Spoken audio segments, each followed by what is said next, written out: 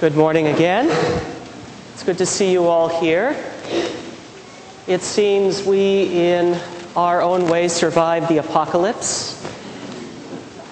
The apocalypse that didn't seem to come to pass on the solstice as promised. Or maybe it did. Maybe it did. Apocalypse in American culture is often seen as something external, like something that might fall from the sky and break everything around us. We often worry most about external things, and we often reach out to things external to ourselves for healing, to fill in whatever hole that is in our heart of hearts.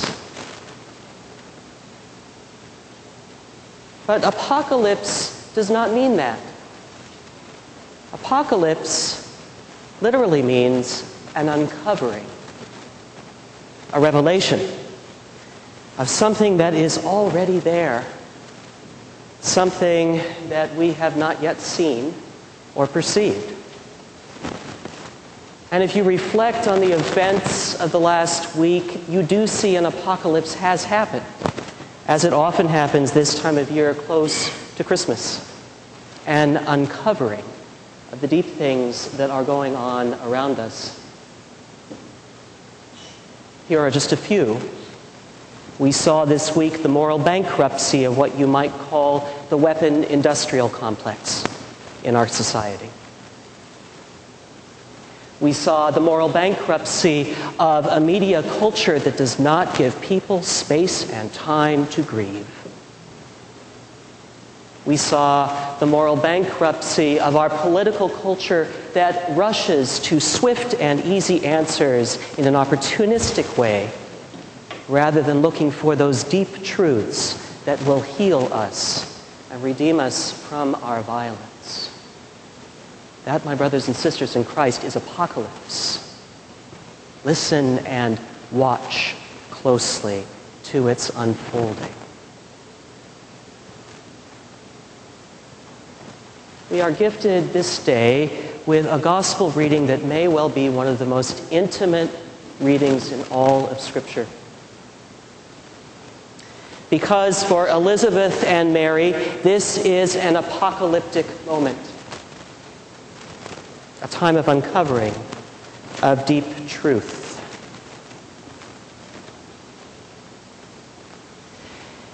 If you remember the story as Luke tells it, Elizabeth and Zechariah have conceived a child in their old age. And the story begins with an angel visiting Zechariah in the heart of the temple, and he comes out mute. He can't tell anybody what has happened. And so everyone is in awe, and they are wondering, and you can imagine the rumor mill gets started up, and people are speculating all kinds of different ways. And Elizabeth conceives John the Baptist. And anybody who knows their Hebrew scriptures would probably say nothing like this has happened since Abraham and Sarah. But no one knows exactly why or how. And Zechariah can't tell. He's mute. So while on the one side of the family there is this awe of this miracle that is unfolding between Elizabeth and Zechariah and their unborn child, on the other side is scandal. Mary has conceived a child out of wedlock. Joseph, except for the intervention of an angel, might have thrown her over. And no one yet has been told the truth of the promise that Mary has been given. It is only when Mary and Elizabeth come together that the apocalypse, the uncovering of the truth, occurs, and it occurs only for them.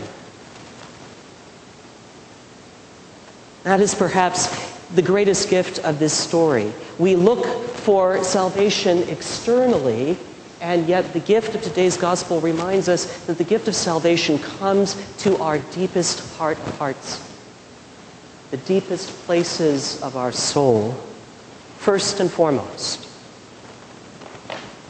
The gifts of healing for us and the planet begins not with a law, not with politicians, not with police or armed guards, not with any industrial magic or great technological achievement, but in our heart of hearts, disclosed in those deeply intimate places of our lives, with friends, with spouses, amongst this community here gathered this morning. It is a strange and awesome truth that is revealed as we approach the threshold of Christmas. And it is not what we expect. It is not what was expected in the first century. Everyone was looking for a Messiah to throw out the Romans, a political savior, a white knight in shining armor, if you will. But instead, we get these two women meeting privately and disclosing the truth to one another about this life deeply rooted in very tender places of their bodies, of their souls. Now, it could be said, women understand this better than men. My wife is fond of reminding me that women share everything, which is actually quite a terrifying thought. But this is for us men, too. We are often taught to be strong and be towers of strength, when in fact the Christmas message is for our hearts as well. Those tender, deep, sometimes broken places of our soul. Those are the places that are ripe for the Christ child to be born. And there is no fix for that, my brothers in Christ. Rather, we must be open to be healed. So as Christmas approaches, I invite you to move into those tender places in your own lives and relationships, to be still and to wait, and to find in those tender moments the revelation of Christ's coming. And then you will be ready for the transformation that Christmas promises. This has been a sermon podcast from the Episcopal Church of Our Savior, Mill Valley, California. We are a growing, welcoming community for those seeking to deepen their relationship with God and to journey in faith with God's people through the breaking of bread and in service to others in Christ's name. You can reach us by phone at 415-388-1907 or visit us online at oursaviormv.org. That's OURSAVIOURMV for Mill Valley.org.